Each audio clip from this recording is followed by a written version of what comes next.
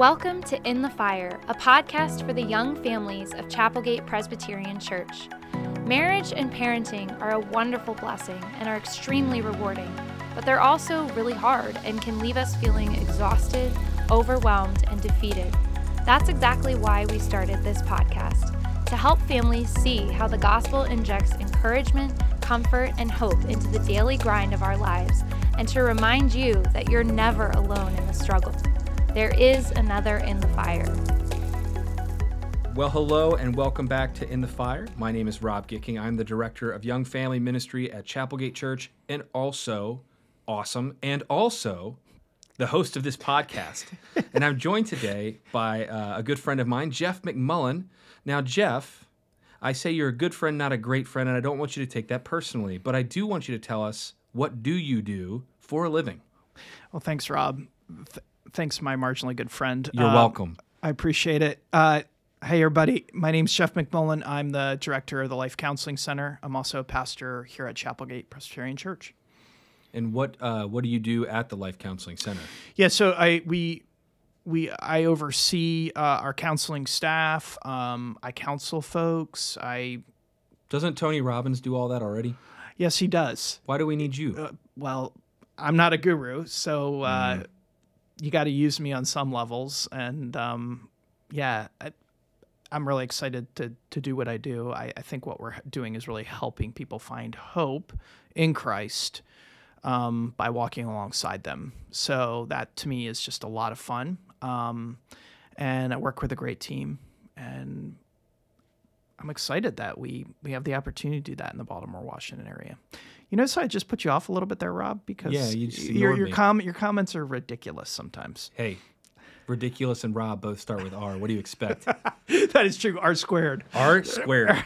Jeff, the work you guys do over here is fantastic. I think from obviously just a standard counseling, sitting in a room with someone, but also just the webinars, the conferences, things like that. I've personally benefited greatly from counseling at Chapelgate, even prior to being at Chapelgate. Yeah, right? That's awesome. When I remember working at Columbia Pres, it was like that was really helpful. I kind of realized there were some things I needed to process. Yeah. I didn't know who to talk to, and someone recommended just calling the Life Counseling Center, and that really, over the next few months, was just massively helpful for me. Yeah.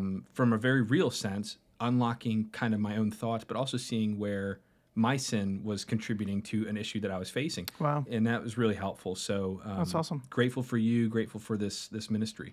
Yeah, thanks. Yeah, I don't think people know, we are a ministry that was started by the church, but we're independent. And we serve a lot of people in this area. And I think that's what gets me really excited about who we are and what we're doing. We're meeting, I think, an important need. Oh, without a doubt. Now, speaking of important needs, our listeners need to hear your answer to this very hard-hitting question. I think I'm ready. All right. Jeffrey? Yes. What is your favorite cheese? I'd like to say it's toe cheese, but Rob said I can't say that. No, because this is a young family and not a youth ministry podcast. Oh, that's right. That's for Steve Dahlwig. My favorite cheese... man, that's a tough one. I really like blue cheese. That describes you in a nutshell. Slightly off-putting, a little bit smelly, but liked by some. That's that sounds about right. That sounds about right. Yeah, I'm going to stick with blue cheese. Yeah. How about you, Rob? Well, it's not blue cheese.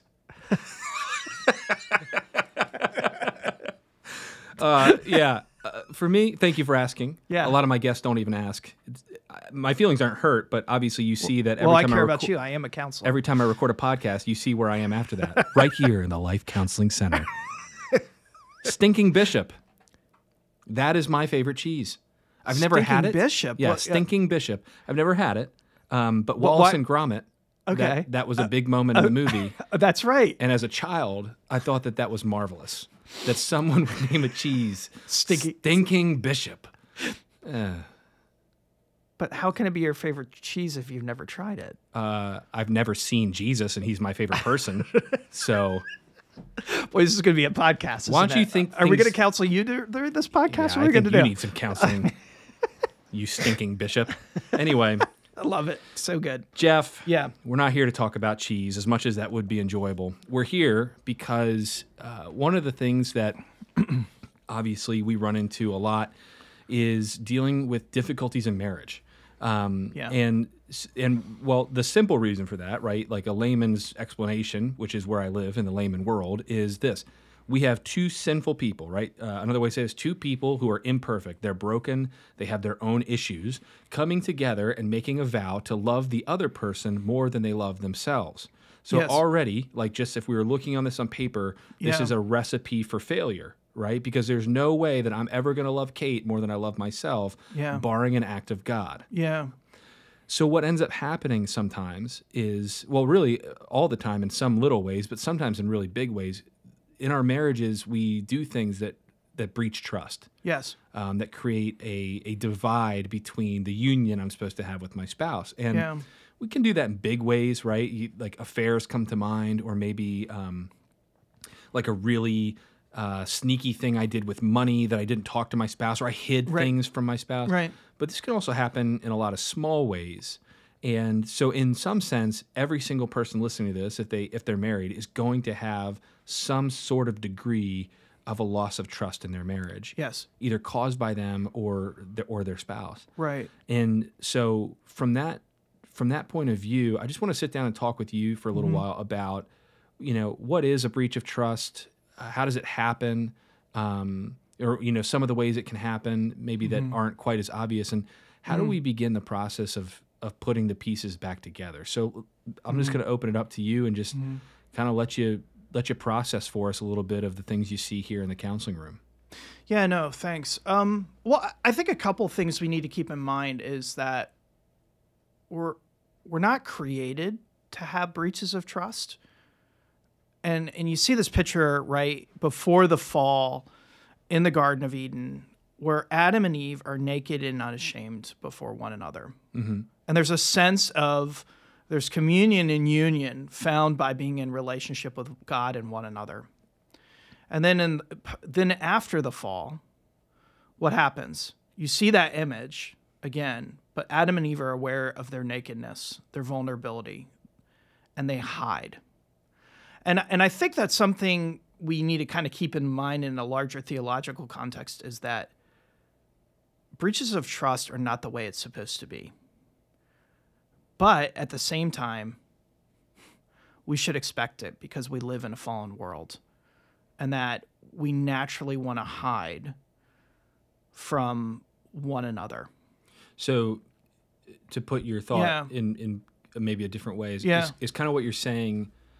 Sometimes that breach of trust hurts even more because deep down, like in our blueprints, we know it should have never been there.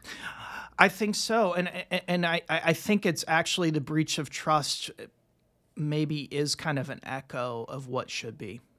Yeah. Does that make sense? No, that does make sense. So like my heart still carries that that hope of what it was created for, which is that beautiful, you said, unity and communion with God.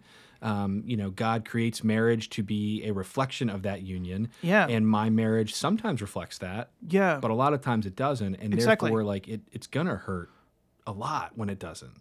It is. And at the same time, I'm asking us to hold two things. Like, it's not the way it's supposed to be, but also I shouldn't be surprised that the breach of trust is going to happen. Not that it doesn't hurt, that we minimize or try to push it away and just say, oh, well, that's just how it is life in a fallen world, which some of us will do.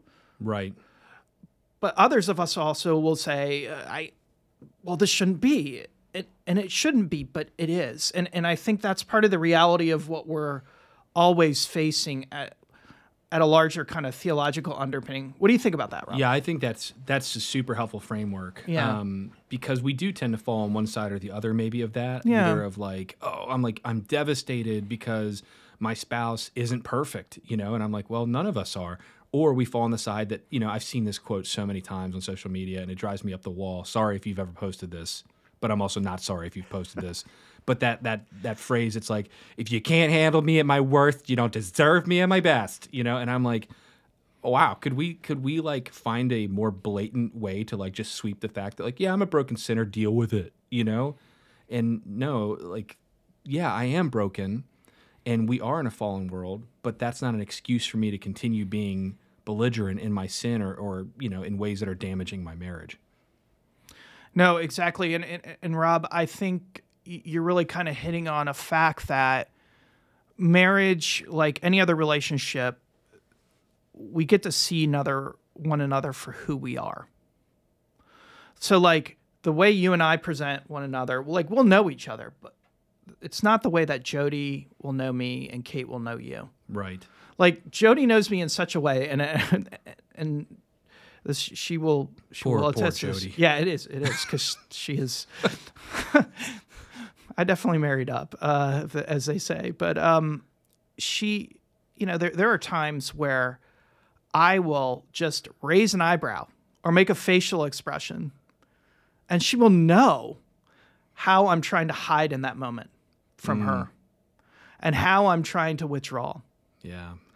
And I just think that's the reality that marriage does. Marriage is actually a beautiful gift to help us become like Jesus. Okay, tell me, because we say that, right? Yeah. Like marriage is like the number one sanctifying relationship in your life. And that's pretty true. But tell me how, like, what does that mean? Well, because there's so much.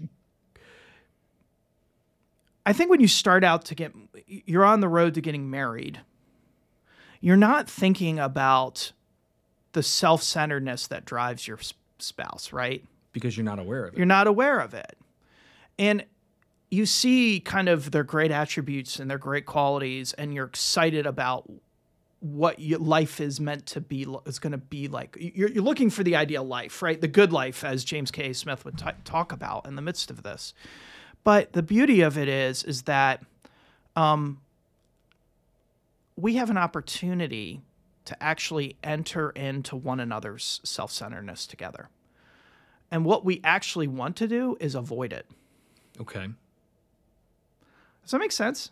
A little bit. Tell me more. Tell you more. Yeah. Well, like I'm just saying, so let's talk about the breach of trust. Sure. Okay, so like let's say you've spent a lot of money on your credit cards and your spouse doesn't know about it and your spouse finds out. Okay. Right? That can be devastating for people. You feel like that trust has been shattered and you don't know what you're going to do with it.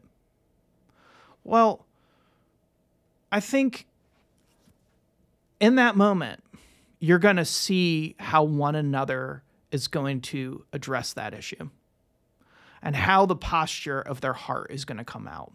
So you're going to see people you're going to either withdraw, you might get angry.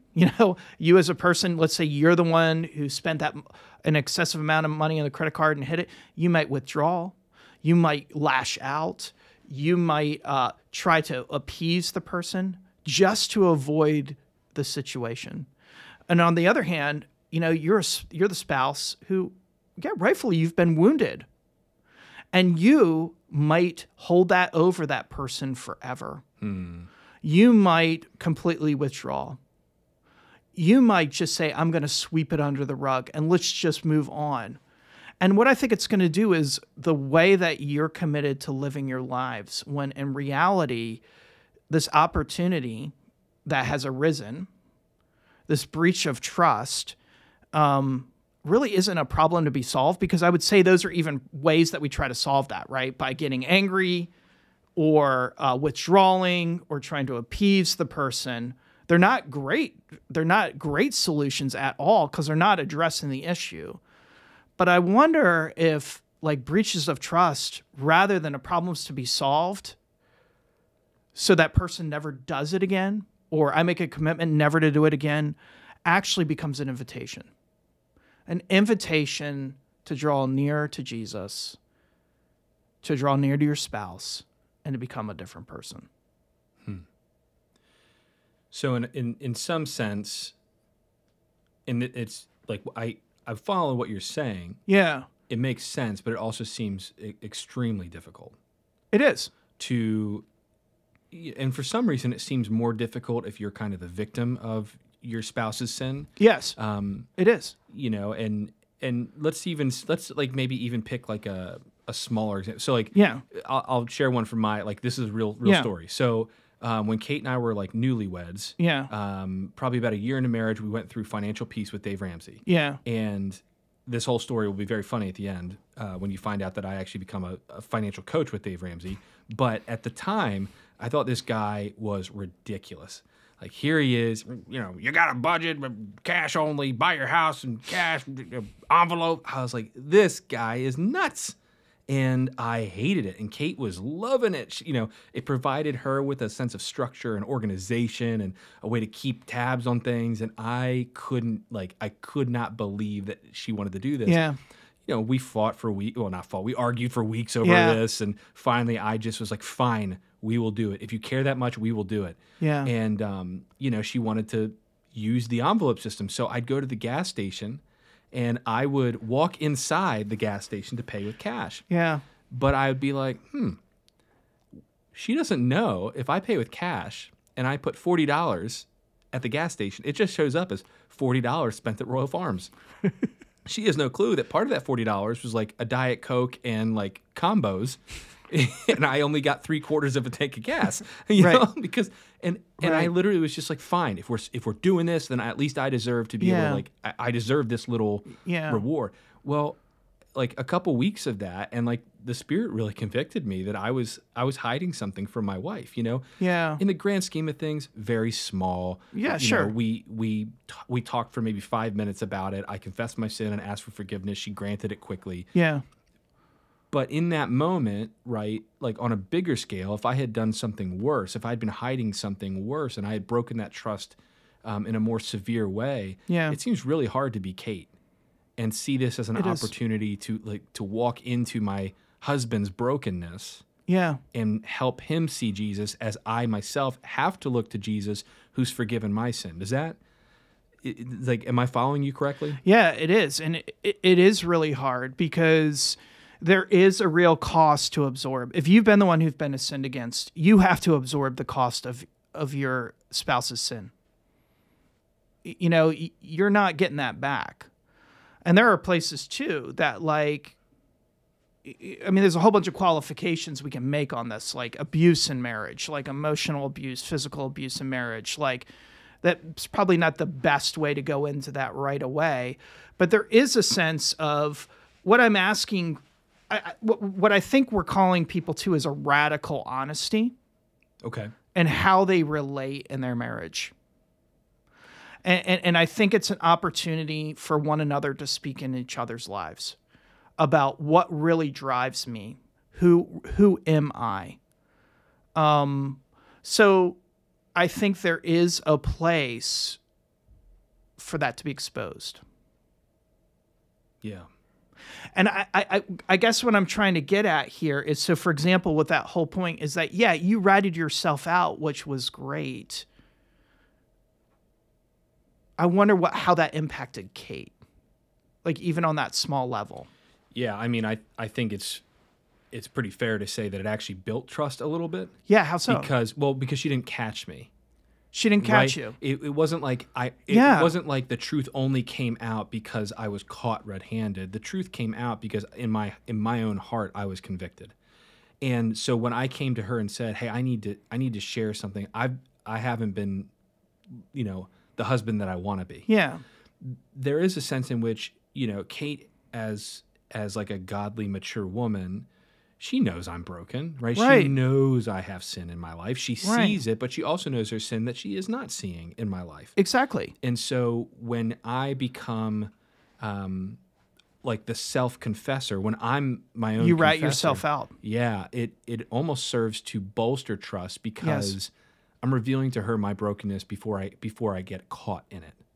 Yeah, because I think a big part of like the breaches of trust is often we minimize what we do wrong. We blame shift what we've done wrong. We will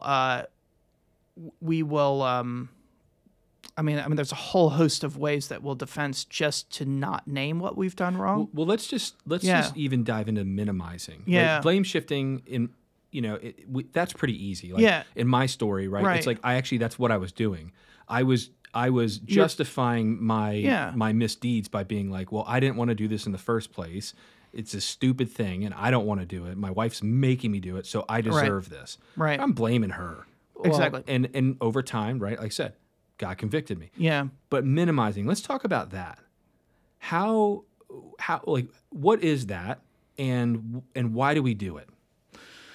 Well, it's a good question. I mean, minimizing is anything that I do where I'm not really honest about the whole truth, right? So like in that moment, I mean, you could tell me how you minimize, but in my opinion, it's sort of like, okay, we have X amount of dollars set for gas. I wasn't living up to the intention of what we've agreed on together to spend that set amount of money on for gas that month. It was gas plus, right? And in your mind, like, you were hiding that. You were withholding from her. Like, there was a breach of integrity. It was an issue of integrity. There's a breach of trust on a micro level, right? Like, we're not talking anything major here. And it bothered you enough that the Spirit worked in your heart to say, hey, I got to go talk to my wife about this, right? So I think there are little ways that we can do that. Maybe, there's so many. I think if we could talk through examples of. Well, let's even use this one. Like, yeah. I think of words. Like, when we have hurt our spouse with words, right, and we've broken that trust of love, right? Because that is a breach of trust. Yeah. When your spouse says something to you that, especially when we're in those heated moments, where yes, because like you said, it's like I can turn the knife in. Yeah, because you know exactly where it needs to go, where it's going to hurt the most. And then you kind of back it up with like, I'm sorry, I didn't mean it like that. Well, yeah, because what you're doing is actually every moment of every day of our marriage is meant to be loving our spouse more than ourselves. Yep. And to love God, right? So in that moment, and I do that too, I did that recently. You kind of turn the knife in because you're not using your words to bring about love. You're about actually breaking peace within your relationship and hurting that person. And I think that's what we do when we minimize, because it's that commitment to ourselves. We do that because we're committed to ourselves. We don't want to be seen. Shame causes us to hide. Guilt causes us to hide. We don't want to be seen for who we are. Because, frankly, I think at the bottom line, we're afraid of being rejected by our spouse. Right. And that also just reveals fundamentally what we believe about God. Yeah, so I think I know where you're going, but keep going with that. How does that reveal what we fundamentally believe about God? Well, I think what I fundamentally believes about God is that, like, the gospel actually frees me to be honest about who I am. Because we belong to a God, and this is what I love about Psalm 139, that our darkness is as light to God. There is nothing about us. There's no kind of subtle ways that we hide or blame or excuse make that gets beyond God's purview. But he loves us. He's not happy to keep us where we're at, right? But he loves us, and he's committed to us to being like him. Right. And when I have that as the foundation and something I'm resting in, it actually frees me up to be like, yeah, I'm really hiding because I don't want the displeasure of my wife. I don't want my wife to see me or my husband to see me for who I am. And you know what? Like, I can be honest, and it's going to hurt. There might be tears. There might be some more pain. But I can do that because I know I'm loved by God. I know that God is for me. I know that I'm secure in him. What do you think about that? I think that is one of the things that I find most compelling about gospel life in the gospel, is it frees me to admit both weaknesses and sins. Like, weaknesses could be something as like, hey, yeah, I'm not as good at budgeting, or I'm not as good at taking care of the cars as I ought to be, or whatever it might be for you as a spouse. Yeah. You can admit that because your identity, right, the value you have in Christ, the present value, is no different, at any point in your day. And so that's one way it really is very powerful. But the second, and that's really where we're at today. Yeah. In these breaches of trust, I can be freed to come and be my own confessor. Yes. Because in that sense, I go, I'm confessing that I've done something wrong, but my status in God's eyes remains the same. Yes. God loves me just as much yesterday, today, and forever, right? And this was a lesson that clicked in for me, like in my late teen years. I came back from a year at college, and I had this great youth pastor, right? Was my youth pastor all through school, and like really just like edgy, cool dude, right? And so I come home and I'm really down on myself at like the Christmas service because I've been living a life I shouldn't have been living, as many people in college do. And he could just tell. So, he walks up out of the street, he's like, "How you doing, brother?" I'm like, "Yeah, I'm doing all right, blah, blah, blah." And I kind of just shared, I'm like, "I'm just not living the way I need to be." And I can't repeat the exact quote he said here, but it was, "God is not surprised by your garbage." Okay? That last word was slightly different. But, and to me, that lesson has just been one that I'm continually learning more and more and more. And it is why we believe that like God has to be the center of your marriage, because the gospel has to be the center of your marriage. So to me, what you're saying is really, I think that's powerful, and that's worth journaling about, every morning, is thinking through like, how does the gospel free me up to be a better husband, a better wife, a better parent? Yeah, and what gets in the way of that, right? And on the other side,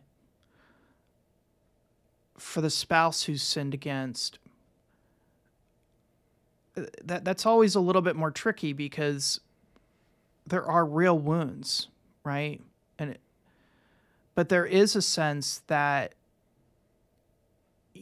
I want to say this lightly, it's not like it's a process of getting there. So please hear this. It's more like for the other spouse, it's for the spouse who is in the midst of what they're facing, and the one who's been sinned against.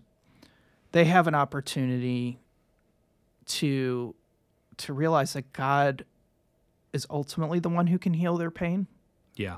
And God is ultimately the one who can hold them, and that they actually can be part of the instrument of change, of speaking truthfully and lovingly in their spouse's life. And just in that situation, right? Of saying, this is how it impacted me when you did this. Wow. And this is what it's like when you do this to me. And they can have a way of being a redemptive instrument in one another's lives. So like this giving and receiving, right? Yeah. Like when we see in Scripture, and again, if we're created in the image of God, Father, Son, and Holy Spirit, and I don't know how, but you see in the Trinity, right? They're individuals, but they're in relationship with one another. They're equal in the Godhead, and there's a mutual community of giving and receiving and love for the glory of themselves, right? Yeah. And there's something built within us that we can help one another become like Christ by speaking truthfully and lovingly and receiving that in a way of, yes, this is good for me. Yes, I can change. But that is an impossible task without the help of the Spirit, without us growing in repentance and faith. And what I mean by that is I got to really say I'm the one who's the biggest problem in my marriage. Yeah. I'm the one who brings the most to the table. For some of us, though, that's a little bit wonky because they're naturally self-deprecating and they already they have struggles that have led them to be more condemning of themselves.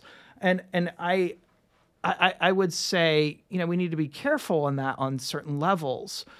But if we say that our fundamental problem is I'm trying to make life work apart from Christ, that's the ditch I naturally drift into, that becomes a good starting point, because it's going to take courage, whether to speak into one another's life or to receive that truth that needs to be spoken in love. To that love moves from beyond just keeping peace to love has a patience, a gentleness, a self-controlledness to be worked out in one's life. What do you think about that, Rob? Yeah, I think that's a very helpful kind of key to utilize. Because I think it speaks into both parties, right? Yeah. If I'm the offending spouse, that gives me some rubric to think about as I'm considering how to handle both the moment of discovery, right? Yeah. Whether that discovery is I confess or I'm discovered in my sin, Yeah. right? But also then kind of the what comes next, which, in my story, it was really easy, right? Like, Kate, I bought some Diet Cokes and some combos and some Pringles occasionally, maybe one Snickers. It's like, okay, we can kind of move on from that pretty quick. There are other times where I've done things or said things that, it's taken months to walk that out. And if I don't have that foundation of like the gospel is as real today as it is tomorrow, as real tomorrow as it is next month, like, then I'm gonna get to a place where I really start to go, are we ever gonna make it through this? And I want to talk about that in a minute, but before we get there, I think it'd be helpful, because I'm just imagining this. Yeah. Sometimes we are very too comfortable living in our sin when it's secret. Yeah. And I'm imagining that there's probably someone or many people actually who are listening to this, because I'm actually, as we're talking, I'm thinking about things like I might need to process with my wife here a little bit. Sure. But I'm going, I'm a husband or a wife. I'm listening to this podcast and I'm realizing, man, I have been hiding my alcohol use from my spouse. I have been buying things like with a separate account that my spouse doesn't know about. I have been engaging in the usage of pornography. Or like even more seriously, like I may have had an affair or be in an emotional affair, and I'm listening to this podcast and I'm terrified because I'm going, I don't want to keep living in the sin. Sure. But if I bring this up to my spouse, it is sure to end in, misery, if not divorce. And Sure. I don't know what to do. Yeah, Rob, I really think that's a very good question. I think we need to make a couple qualifiers beforehand, because I don't want somebody to listen to this podcast and jump to the wrong conclusions about how to handle something. I think every situation is individual, right? Like, so for example, what the nature of your relationship is with your spouse, who you are, how you've related with them, that all plays into some of the nuances of this, of what you should confess and what you shouldn't confess. So in some ways, what you're saying is like it's a little hard right now when we're talking theoretical to get super practical. Yeah, we're talking theoretical, and instead of really practical, like here's do this, this, and this, right? But I would say I would honor. First of all, I would say you're courageous to listen to maybe how the Spirit is kind of just poking at you gently. That if you're bothered by something, being bothered is a good thing. I would say that that's often the work of the Holy Spirit. I think there is wisdom in what you say and how you say it. So some of the caveats say, let's say you're drinking too much and your wife doesn't, or your husband doesn't know about it. The question I would want to say is, how come you want to confess that to them? How come you want to bring that to light? And is it most loving to them? Because there might be extenuating circumstances for certain spouses. You're just saying this to get it off your chest at the cathartic experience. And it's dumping scalding hot coffee, figuratively, onto their lap.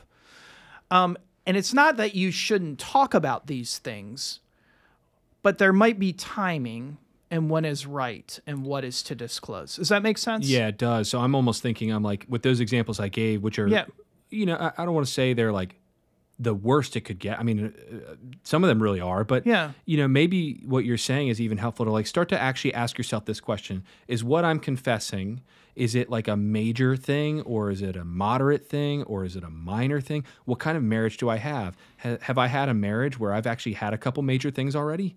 And this is now, another one on a historical track record. Well, exactly. Then maybe actually what I need, Jeff, is to come sit down with you first. It's like that's kind of where my mind is going. It's like maybe I actually need to process some of this with a professional before I dump it on my spouse. Or even more so than that, like, even when people come in here, we see counseling as one part of what people are doing. I think I would want to say assess your relationships. Do you have a good friend who that you could talk about this with, who's not going to help you keep the secret, Right. but help you know the best way to kind of talk about this with your spouse, or help you think through, pray through what the next steps would be. And I think that could be a good first step for certain people. Okay. There might be some relationship, in your marriages that you could talk about it. It would be hard. It will be hard. You will hurt, but at the end of the day, it's safe enough in your marriage to talk about this situation. Mm-hmm. I think another thing to keep in mind, rather than it being a sprint, it more than likely could be a marathon. What do you mean by that? Well, I think that we have a tendency to say, okay, you say something really difficult. I have a lot of people come in here, and that they know that they've hurt their spouse. They know that this is painful and it's broke trust. And they share about it. They go through an initial grieving process over it. And I think they genuinely want to honor and love their spouse, but it may take their spouse longer to get over it, because they're the ones who've been impacted by your sin. Like, we have a tendency, like, we don't know what that ultimately feels like, because we're not in their shoes. And I think they might bring it up at times that seem that they're just triggered. You don't know why.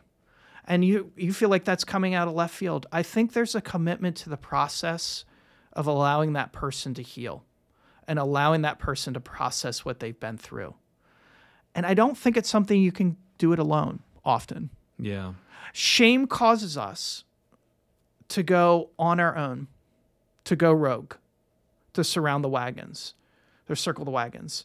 And yeah, there is a place for that. And there are certain things, not everybody needs to know everything, but who might be some of those people that you could invite into that process? I know that, that is hard. I know that's been hard, especially when something's challenging. Yeah. Yeah. So I appreciate just even the tact of thinking this through is like, so like, I'm just summarizing a little bit of what you just said. So, Yeah. First off, if you're listening to this and you're like, man, I'm hiding some pretty big secret sin from my spouse. I'm feeling convicted as we're talking about this, because I realize this is a breach of trust. This is a breaking of the covenant vows I made with my wife, for example. And I'm going, wow, like I'm hurting as I'm listening to this. Okay, don't run from that. You know what I mean? Like, No. don't, as unpleasant as that feeling is, and we've all felt it in varying degrees, I go, don't run from that, because that is the discipline of your Father who loves you, And I would say that there is great grace in the midst of our deepest brokenness. Our Father doesn't move away from us, but moves towards us in the most shameful, broken places. And it is so counterintuitive, right? Because we naturally want to hide and withdraw because we're ashamed. We're afraid. We're scared. But God says, come to me. Come to me, who are all heavy laden and burdened, and I'm going to give you rest. Change and transformation comes as darkness comes to light. And that is scary. And it's so counterintuitive. And it's naturally not what I do. Yeah, and it's even harder sometimes to accept that reality when, in fact, my soul may be righteous before God, right, in faith in Jesus Christ, but my consequences and the physical reality of my marriage may never be the same. There may be some real life consequences to my sin, and 100%. Can I actually, even then, that's a faith question. Do I believe that God's love for me is enough, even if the consequences of my sin are permanent? Exactly. And I still think that there's grace in that. I still, in that transformation might come through loss, but there's often just great gain as well, because we're more honest. Mm-hmm. We see ourselves more the way God sees us. That's what sin does. Sin causes us to live in a false sense of identity, of who we really are. And when sin is exposed, as we're talking about in the situation of hiding, yeah, it's painful, but we start to see things a little bit more the way God sees them in us. And we realize that instead of condemnation and being written off, grace and mercy, love, and transformation is met there. Does that make sense? Yeah, I mean, it does. It's still hard, and that's where I'm going. Like, I would encourage you, if that is you, if you're sitting and you are under the realization that you're like, man, I'm dealing with some secret sin that is going to have a really rough impact on my marriage. I love Jeff. I love your advice. Find a good friend, find a brother or sister in Christ that you can go and start that conversation with. If that's too scary, go to counseling where they're not allowed to talk about what you're going to share with them, but be open in either case to the wise and godly counsel of the person who's sitting across the room when you bare your soul to them. Because there is, like, we just want to believe, and I'm guilty of this as anybody, I want to believe that because I'm a Christian, I am not going to have any huge problems with sin anymore. Like that's just gone. And that's just not true. I mean, we see it. Pastors, Jeff, you and I talk about this. Pastors fall into adultery, into affairs, into money laundering, into like things that, we all feel like, oh, I would never do that. But here's the truth. And this was a piece of advice that literally transformed my life in my marriage. I remember, again, being young, and I was talking to one of my mentors, and I was just like, I just don't see how anybody could have an affair. And he like I could see like I just triggered something, but he just very slowly, very wisely goes, do you think the people who had affairs woke up and said, you know what I'd really like to do today? I'd like to crush my spouse, abandon all of my vows, and have an affair. And it floored me because for the first time I had to come face to face with my own arrogance and then really the truth about myself, which is I am just as capable of these great sins as anybody else. Yes. No, they did not wake up and decide, I'm going to ruin my marriage.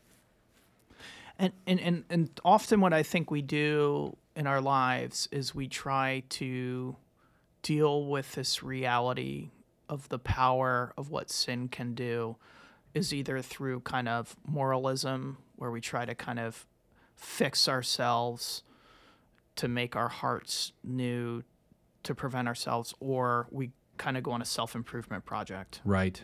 Like, I gotta, the me I am needs to be changed. It needs to be transformed. There's some truth in some of that on a little bit of level, but what the gospel says is it's actually, I can really own up to my capacity and of what I can do and all of its intricacies, and realize that that's ultimately not the most powerful force in my life. That Christ is. And there's an intense war in our hearts about that. And I think God has also given us means of help and gifts of grace by the community of God. Having people that we can be honest with about where we're at. And that ultimately, we want that to be like, we want it in our marriages, right? But that's not going to be the end in itself. It's also the body of Christ. We need one another to help each other live out marriage, to live out the Christian life. So let's even just sit there. If you are that person, if you're listening to this and you realize I am struggling with secret sin that is going to breach the trust of my marriage, were it to come out, I think I need to do something about this. What do I do? Then you lean on the body of Christ. You talk to a friend, you talk to a pastor, you talk to a counselor, and you engage obediently in the process that the Holy Spirit is working out in your life, knowing that the gospel is your identity, right? But that there may be pain in the road, and yet Christ's love is just as present in that pain. Yeah, because Jesus is there, and he's going to walk you through even the most painful times. Yeah. All right, so then let's transition here briefly. Yeah. I am now the spouse who's going, man, I've caught my my partner in sin that has damaged me, that has broken my trust, and maybe they are having an emotional affair, or maybe it's something even as like casual, I'm air quoting, I know you guys can't see that, but I have your spouse comes home and it's like, oh yeah, that's my work wife, that's my work husband, and that really just that hurts you, or words that they've said, things like that. So I'm now the victim of my spouse's sin, and I'm struggling to walk out, that gospel dance in my marriage. What advice would you give that person? I think it's okay that you're hurting. I mean, I would want to understand that, and I'm sorry that this happened to you. Again, I think it's an opportunity for you to understand your own heart too, in the midst of everything that's going on. How you relate in your marriage and how you understand your marriage, how you understand even who your God is in the midst of as you walk through this pain.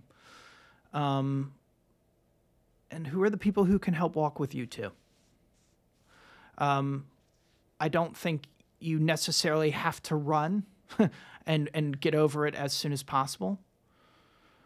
And neither to go the other extreme where you just hold on to it. At some point, you have to wrestle with the cost that it's endured you, that you have to endure. And that is hard without Christ being the center. Right. Of doing the work of forgiveness. Yeah, that makes a lot of sense. I'm reminded of, as you were just talking, but it's interesting on both sides. You've brought up the importance of community. Yeah. Of having others walk alongside you. And I'm just reminded of the Paul Tripp book. Yeah. What is it? Your walk with God is a community project. Right. Right. Because we weren't meant to do this alone. And I bring this up all the time, but it's like the name of the podcast is In the Fire, because that's a lot of what life feels like sometimes. And we think about the passage of Daniel, right? Radshak, Meshach, and Abednego are cast into the fire, a literal furnace, right? And then who's there with them? It's God, it's Jesus. And, in these moments where I'm either the offender or I'm the victim in my marriage, Christ is present, yes, right? He is. And I am not alone. I do have the Holy Spirit, and I have my brothers and sisters in Christ, and that's how it's meant to be. Now, this isn't an excuse to go on Facebook and like bleed out the drama of my marriage, or like run around everyone explaining, my spouse like really damaged our marriage year 3, and we're still recovering from that. Have discretion and wisdom, but at the same time, you do need other people. And that's really important. So I'm appreciative. Now, Jeff, we're almost out of time here. Yeah. We've given people, you've given me a ton to think about and process. And unfortunately, in this platform of a podcast, we're never going to be able to wrap a pretty bow around the gift. But I think there are opportunities for people to continue to process this conversation. And I believe one is coming up in May 9th. Is that correct? Yeah, so May 9th at 7 p.m., we're going to be having a webinar. Life Counseling Center is hosting a webinar. It's free on communication and marriage, and led by one of our counselors, Sandy Cruz. I think that's going to be great. Hey, listen, if you also want to know about counseling, feel free to reach out to us. We would love to help you. We offer individual and marriage counseling, and maybe you don't know which direction to go. That's okay. We'd love to help you get connected in that way. I think also something to just lay out that, like, wherever you are on this journey, whether you're one, and we've kind of set up like these false dichotomies, like, like, hey, I've sinned against this person, and I'm the one who's been sinned against. And right. Yeah. It's like we set up, you're either the evil spouse or the perfect spouse. Right. But you got to for the situation, and I get that. But like, I would say, you're not alone. This is part of what marriage is. And God might be inviting you to draw near in a whole different way that you didn't expect. Yeah. And that's hard. But you are not alone. and I encourage you not to do it alone. Yeah, it's always really interesting, and you and I talk about this often, and you remind me often is, and I'm pretty representative of my generation, at least in our area of the country, and I go, I am naturally built to flee from discomfort, from pain, or from struggle. And when I fail, I want to work very quickly to hide that and shove it away. Yeah. Well, the gospel actually says that it's in those moments where you are primed for your most intense season of growth in the gospel. Yeah. In your relationship with Jesus. Because it's when we see our own desperation and our inability to do what he's called us to do, that's when grace, it's always been humongous, infinite, but it's when we actually have an opportunity to see it a little more big in our own life. Exactly. Well, Jeff, thanks for being with us today. Yeah, it's great being with you. Thanks, Rob, for having me. Yeah, and listen, seriously, if you're members at Chapelgate, you actually get 3 free sessions a year. No. One time. One time. Yeah. It used to be a year, but you get anymore. 3 free sessions one time. Whoops. And Rob said he'll pay for 3 sessions a year out of his own personal Dave Ramsey plan. That's right. Yeah, if you need help budgeting, we can work on that first. But yeah, if you want to know about the Counseling Center, the link is in the show notes. If you want to know about the marriage webinar, link is in the show notes. If you just want to meet and talk with one of our pastors, reach out. We would love nothing more than to sit and walk with you on either side of the difficulties of marriage, because we're here to be together. So I hope you guys found this podcast enjoyable. If so, please let us know, and we'll keep doing this every Wednesday for a little while. And Jeff, thanks for being here, and we'll see you guys later.